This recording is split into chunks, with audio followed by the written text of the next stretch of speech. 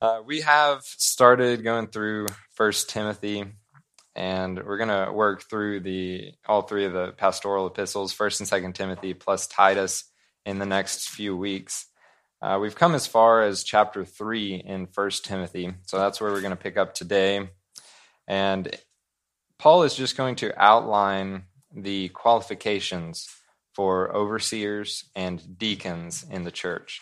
So we'll be able to look at that, and then we'll look at some of the ways that Paul views the church. So this will be a good study for us this morning. As we start in chapter 3, verse 1, Paul writes, "This is a faithful saying. If a man desires the position of a bishop, he desires a good work.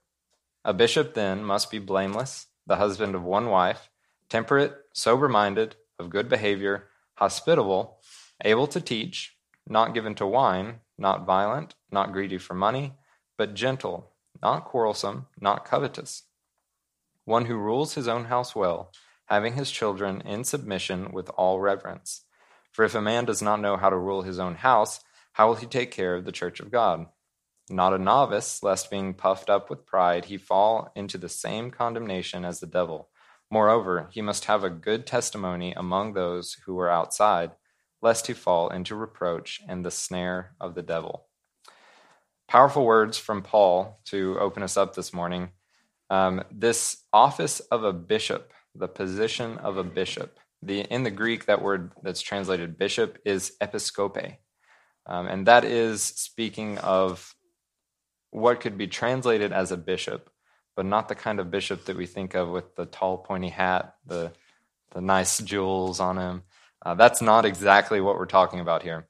It's more talking about a pastor or an elder in the church.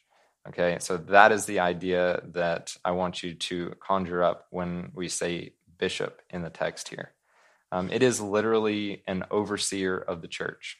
Okay, and Paul starts off by saying, this is a faithful saying. And that can just mean, hey, this is trustworthy. You can bet on this. This is a trustworthy saying. If a man desires the position of a bishop, he desires a good work. That's awesome if you want to oversee the church. That is a good thing that you are desiring. Verse 2, he says, "A bishop then must be blameless, the husband of one wife," and he goes on. But he starts that verse 2 with this qualification. He says, "A bishop then, if you desire this work, then you must be these things." And he does not present it as a suggestion. He presents it as an ultimatum. He says, a bishop then must be blah, blah, blah, blah, blah. And we're going to go into each one of those blahs. He must be blameless.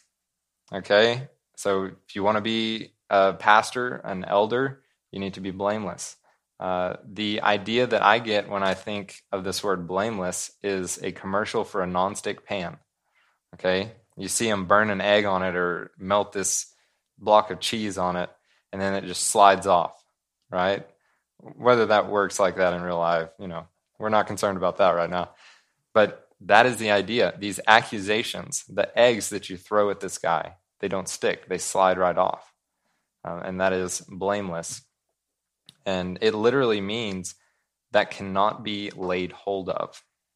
So you're grasping at this guy, trying to accuse him, and he's just slipping through your fingers. It just doesn't stick. He's blameless, the husband of one wife. So even back in the Old Testament, this was a sort of qualification, something that God looked for in a king for Israel. Okay? He said that does not multiply wives to himself. So we have this same idea of being married to one spouse. You can find that in a little bit more detail in Deuteronomy chapter 17. But he says, "Neither shall he multiply wives for himself, lest his heart turn away."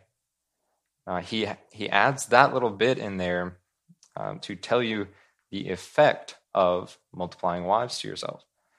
Now, in our culture in America today, polygamy is frowned upon in very nice terms. There are certain pockets of America where it is still accepted, but for the most part in our culture, we don't necessarily worry about polygamous relationships pervading the church. God never puts his seal of approval on polygamy. He created man, and then he created woman, and he wed them together. He created that first marriage, and marriage was the institution, the only institution that I'm aware of that came before the fall of man. So to say that the Bible says it's okay to be in a polygamous relationship, that's not the case. In fact, every time it speaks of polygamy in the Bible, it is done so in a negative light. There's always a negative outcome to polygamous relationships that we see in the Bible. Also, it's notable that these polygamous relationships are described. They're not prescribed. Okay, we have prescriptive scripture and we have descriptive scripture. The prescriptive is telling you, hey, this is what you should do. A descriptive scripture, that's a tongue twister, says this is what they did, right? So we see polygamy described, but not prescribed. And I hope that makes enough sense. Now, there is also some debate surrounding this verse and this little section of the verse talking about a husband of one wife. Some people think that it's talking specifically about divorce. And I think there's a good case to be made for it talking about polygamy or divorce. And it could be that Paul was actually talking about all of the above. He was just saying, don't have more than one wife and don't get divorced, husband of one wife. It really covers it all.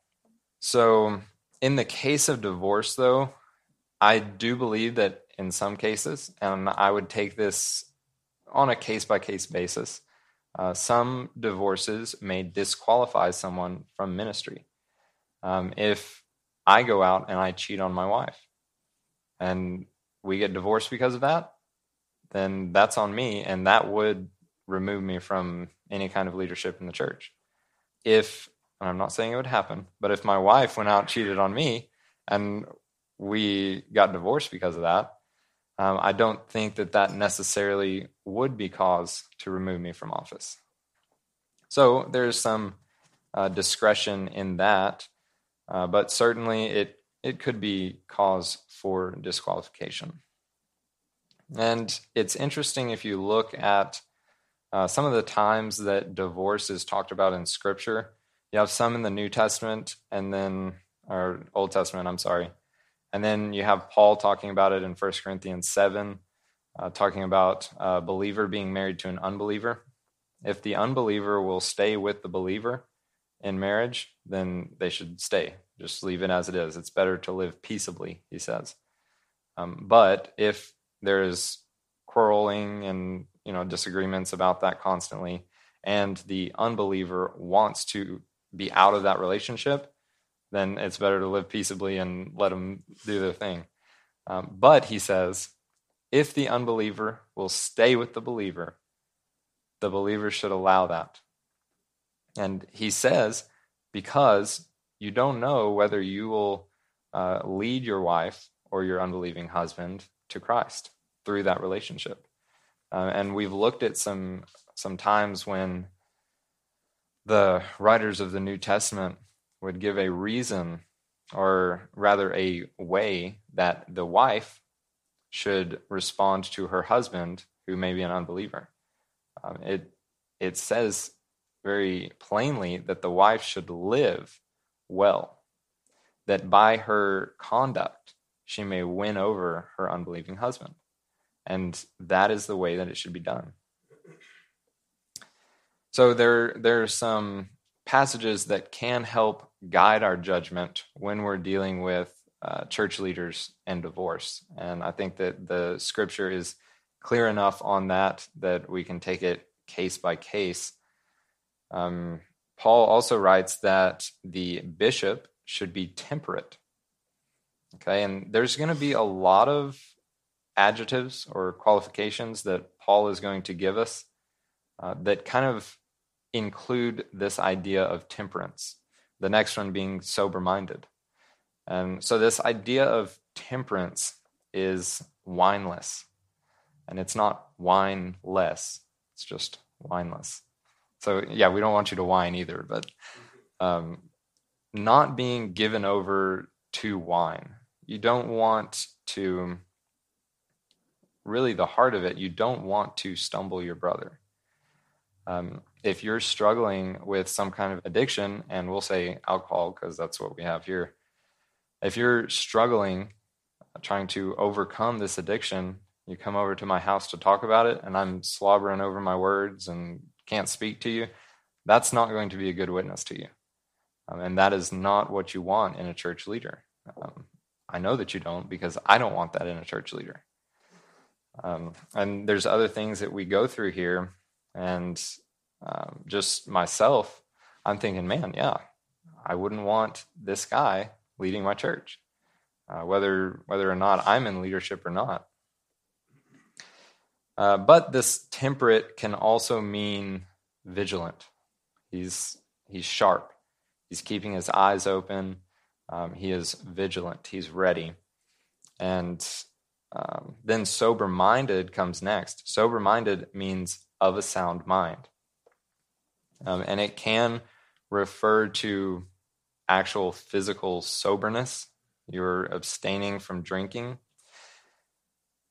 It can also mean a more general sort of sober-mindedness, just not easily excitable, not distracted. Oh, squirrel.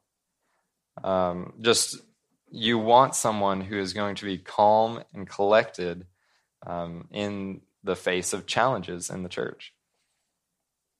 So this idea of sober-minded kind of made me and Summer laugh this morning because I was asking her some questions, seeing what she would say about me.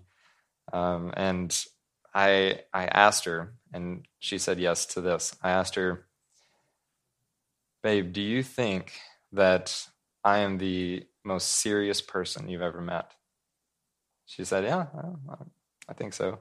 Do you think I'm the goofiest and stupidest person you've ever met? Oh, yeah, for sure.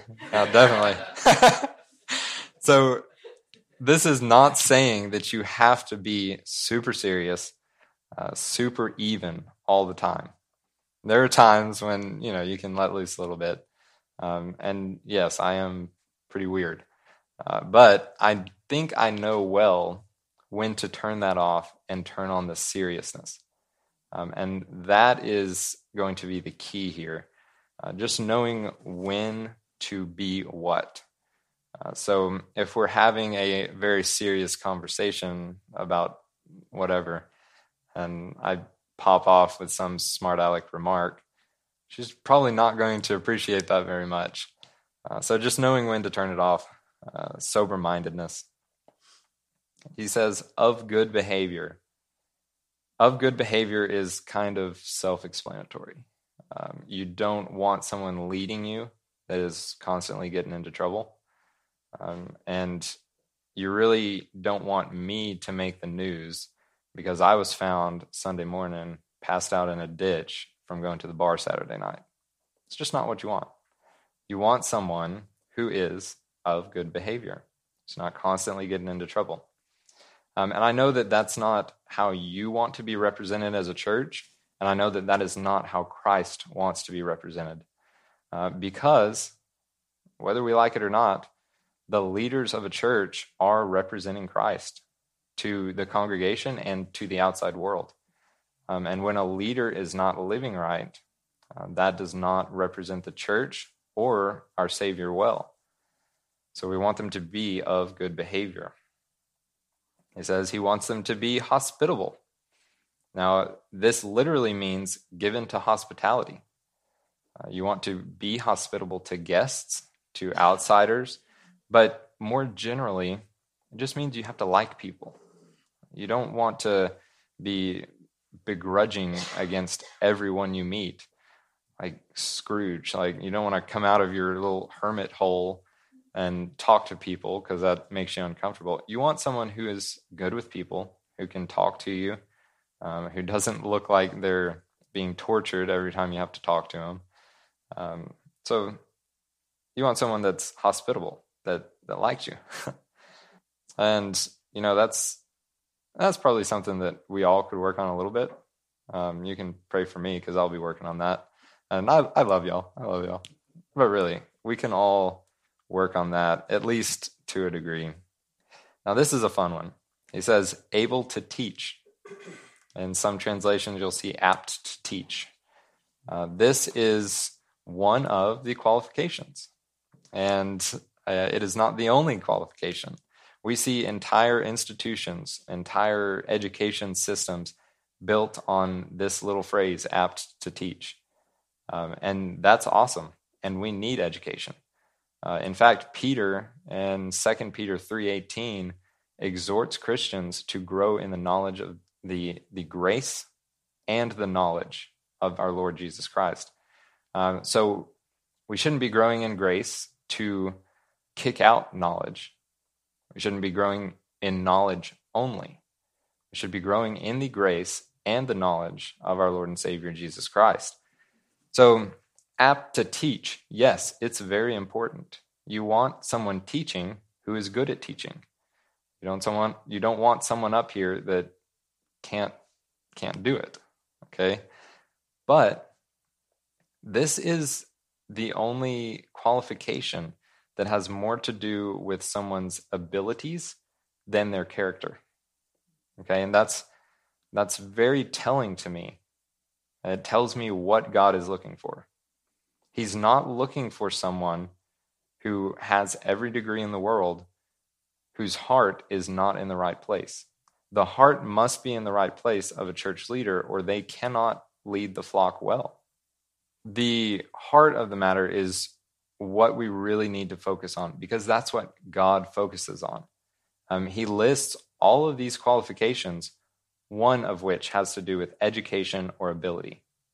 Okay, so we are looking for someone whose heart is in the right place. And that is a servant's heart, the mind of Christ, as it said, putting others above themselves and not being puffed up with pride. So verse 3, he says, not given to wine. Again, we have reference to alcohol.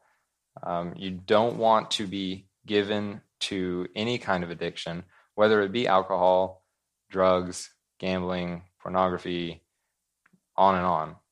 You don't want to be given to these things, because if that causes someone to stumble, that's really not what we want as a leader in the church. And this goes back to the idea in 1 Corinthians 10 about eating the meat from that was sacrificed to the idols. If it causes your brother to stumble, just don't do it. And so it's my heart, and I know a lot of people share this belief with me, that church leaders should abstain from drinking. So personally, I'm not going to go out and have a beer with my friends. I'm not going to do that, because if someone sees me doing that, then it could possibly stumble them. And I'm not saying that it would. I certainly can't say that it wouldn't, but it is my heart that is probably not where the money that the church pays me should go. And that is just the long and short of it. But I am not saying that anyone in the church shouldn't have a drop of alcohol. That's just not what I'm saying. I don't see that taught in the Bible, and so I'm not going to put that on anyone else. Now, I think it is taught that drunkenness is a sin. Do not be filled with wine, but be filled by the Holy Spirit. Don't take it into excess, just like anything else. There's a lot of good things in the world that are taken to excess and turned into not good things. So just be careful. I'm not going to drink. I'm also not going to tell you that you can't drink. Fair enough. Not violent. You don't want a pastor getting in a barroom brawl on Saturday nights. You don't want me punching somebody after church. It's just not a good look. Not violent. Also, I mean, that is not the loving image of Christ that he portrayed while he was among us. The image that he portrayed is, let the little children come to me. He was very gentle. He was non-provocative. He was not quarrelsome. Now, he spoke the truth, and sometimes the truth hurts. And the truth with love is a powerful thing and very useful. But he was not violent. He was not pressing that on someone else. Not greedy for money. Now, this is one that you could spend a lot of time on. I'm not going to. We spoke about it a little bit in 2 Peter, I believe.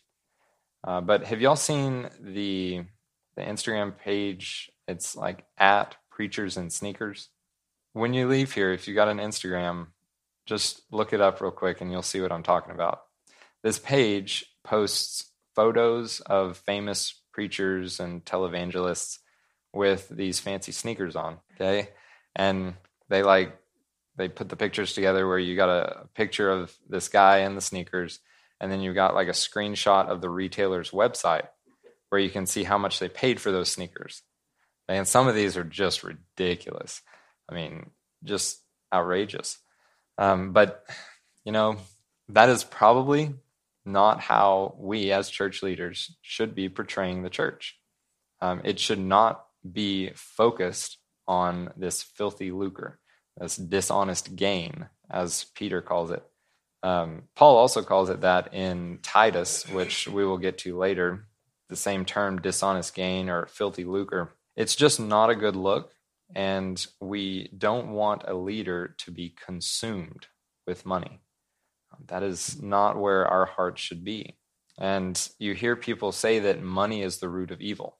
That is not what the Bible teaches.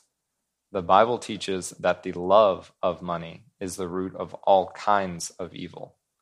That is what the Bible teaches. And there is a difference between those two. Money is a great tool to serve the Lord with. Money is a cruel master. It can be used so well, and many people do it so well. They use their money to serve the Lord. If you've been blessed, these people will find great ministries to contribute to, and they will pass on those blessings to other people in the form of money. But when money is your focus, when you have that love of money, that's when the problems arise. The Bible says it is the root of all kinds of evil. It does not say all evil. The love of money even is not the root of all evil, but of all kinds of evil.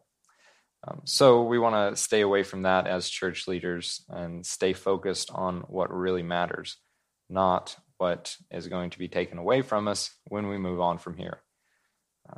Very succinctly. So money itself is not the problem, but how we treat our money can be a problem. It is the love of money that's the root of all kinds of evil. And we'll actually get into that a little bit more later in 1 Timothy chapter 6. But gentle, not quarrelsome, not covetous. So similar to the not violent, you do not want them to be quarrelsome. And these are all good things for church leaders to avoid. It says then, not covetous. So you don't want somebody who's constantly wanting what others have. That's not becoming of Christ, because Christ was very content to step down from his place with the Father for a short while so that he could be made into man.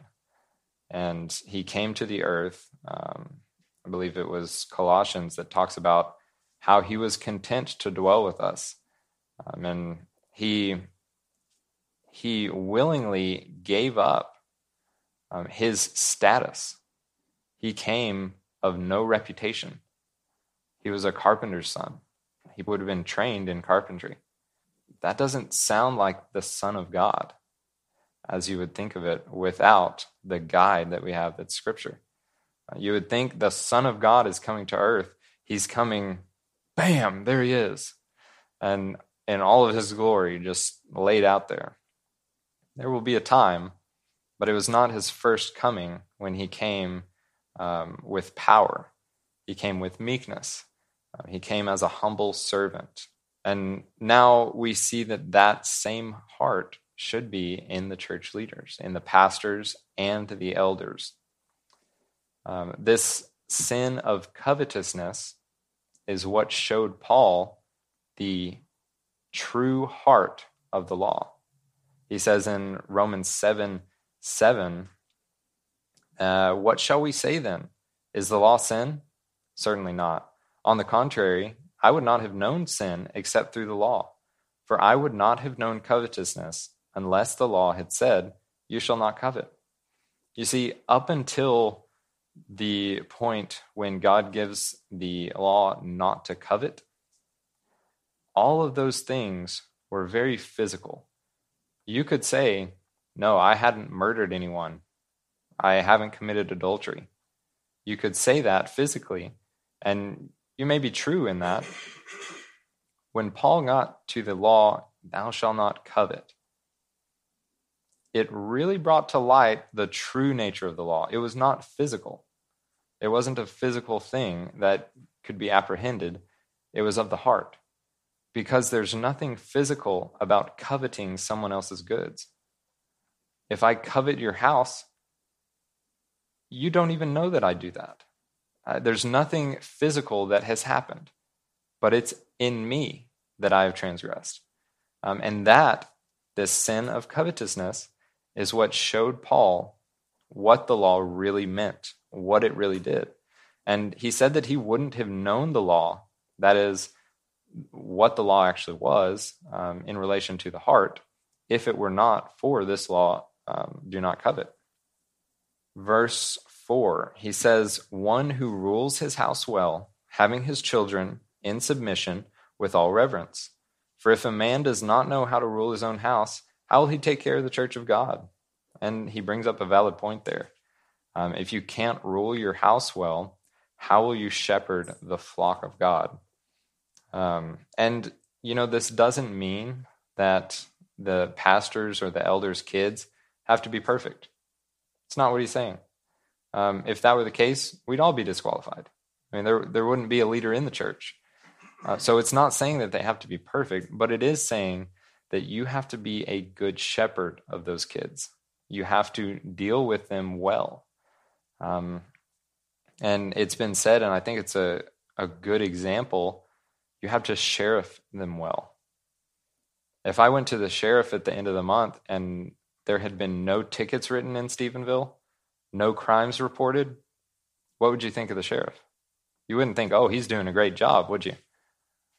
You'd think, oh man, he's really slacking on this.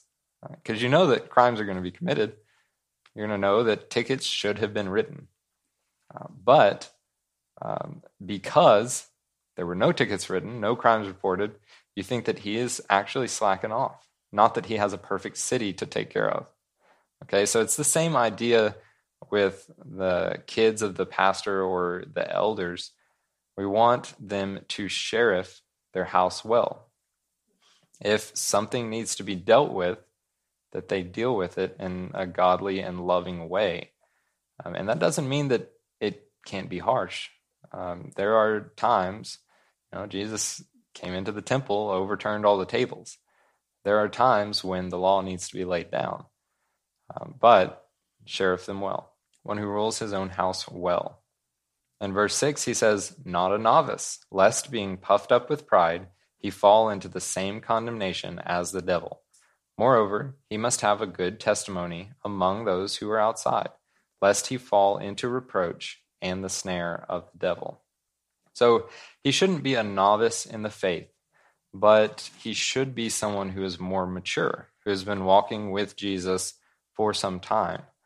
And you'll see this with educated people, and I'm not speaking down on educated people. I consider myself to be fairly educated, but people fresh out of seminary, You'll see them coming into a church.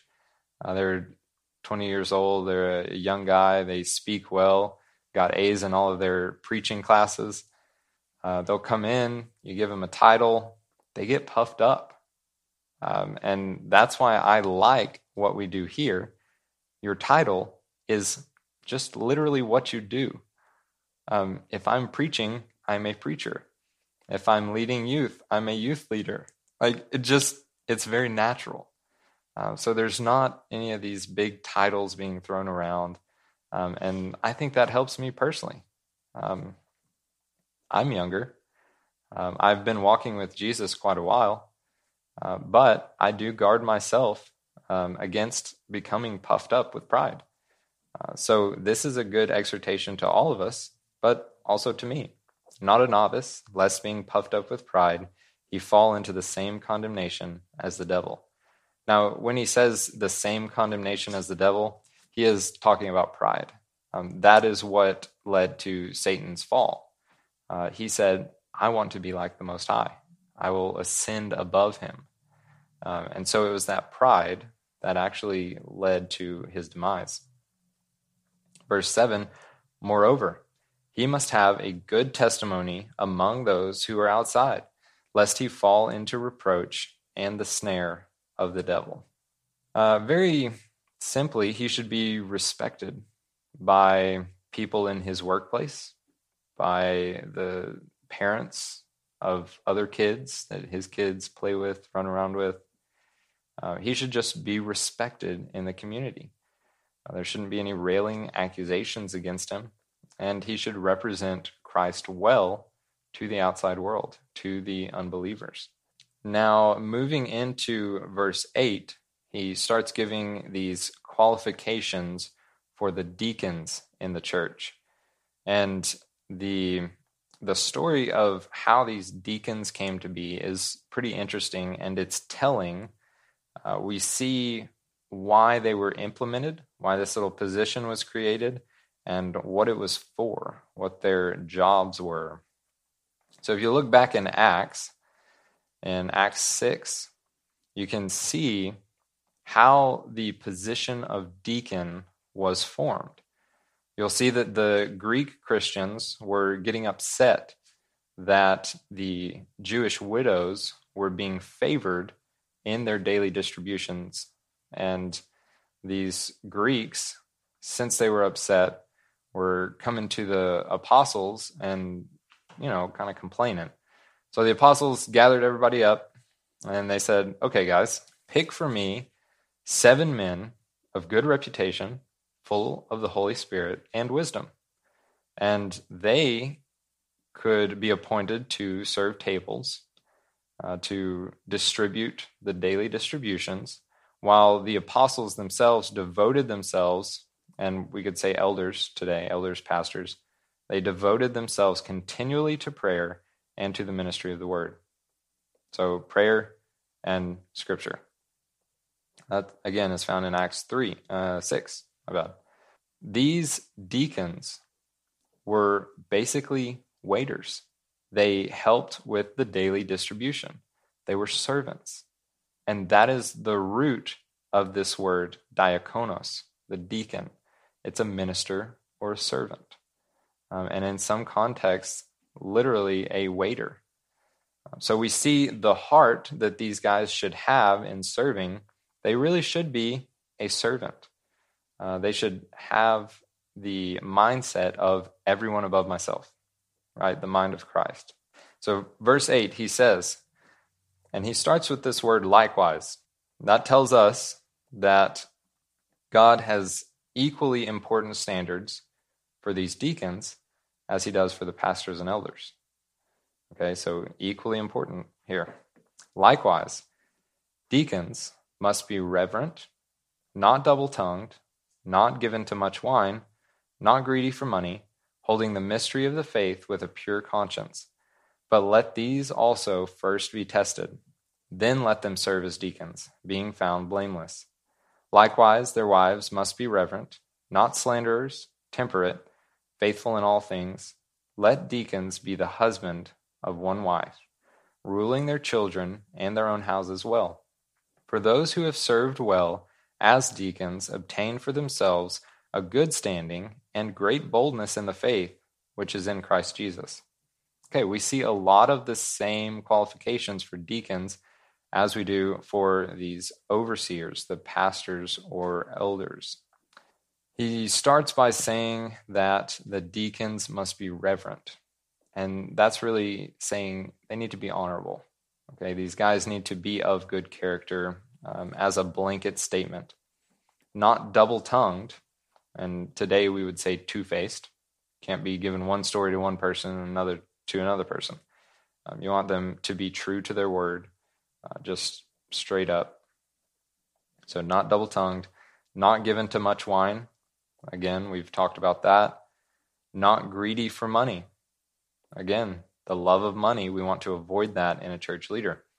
Verse 9, he says, holding the mystery of the faith with a pure conscience. We have that same idea of a conscience. And remember, I mentioned that Paul does bring up the conscience quite a few times in his pastoral epistles. We have a seared conscience, pure conscience, and a couple other types of conscience. It is a theme that we're going to continue to see. Verse 10, he says, but let these also first be tested. So you don't want someone to come in the church one week and then the next week they're serving as a deacon. That's dangerous because you don't know the person. You don't want to set somebody up in leadership in your church without really vetting them.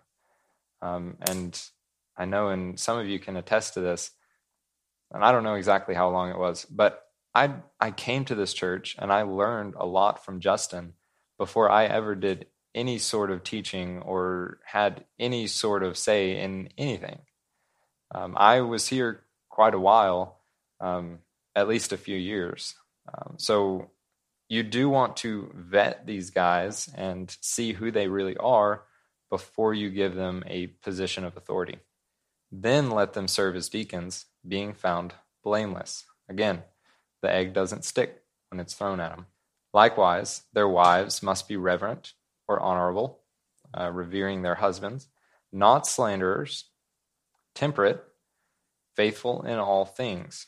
So not slanderers is a similar idea as the two-faced, the double-tongued that we talked about, but more to do with like a gossiping type. You don't want the wives of these leaders, these deacons, to be going around spreading rumors. That is not helpful in the church. In fact, you really want them to diffuse rumors. And, don't mess with that at all.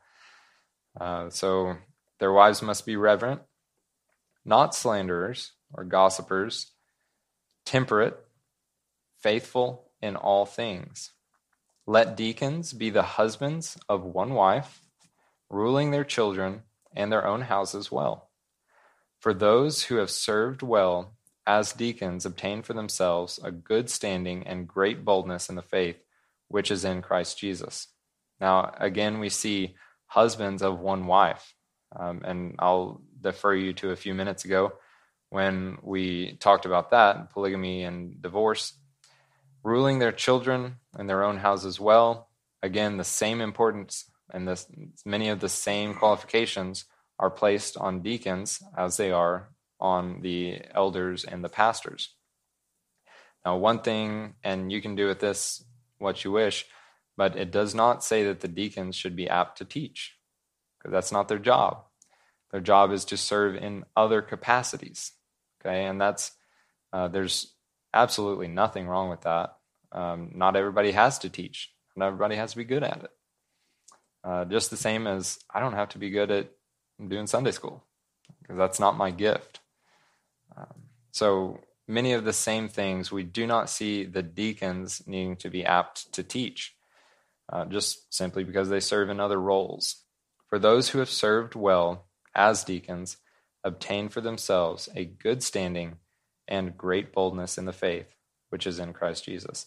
And that's a great place for us to wrap up this morning.